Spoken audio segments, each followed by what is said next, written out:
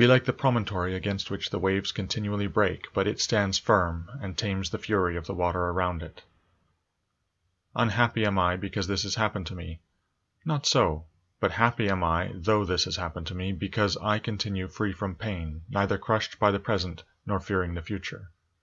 For such a thing as this might have happened to every man, but every man would not have continued free from pain on such an occasion. Why then is that rather a misfortune than this a good fortune?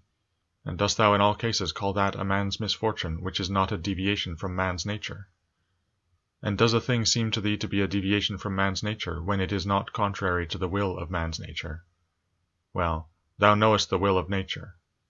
Will then this which has happened prevent thee from being just, magnanimous, temperate, prudent, secure against inconsiderate opinions and falsehood? Will it prevent thee from having modesty, freedom, and everything else, by the presence of which man's nature obtains all that is its own? Remember too, on every occasion which leads thee to vexation, to apply this principle, not that this is a misfortune, but that to bear it nobly is good fortune.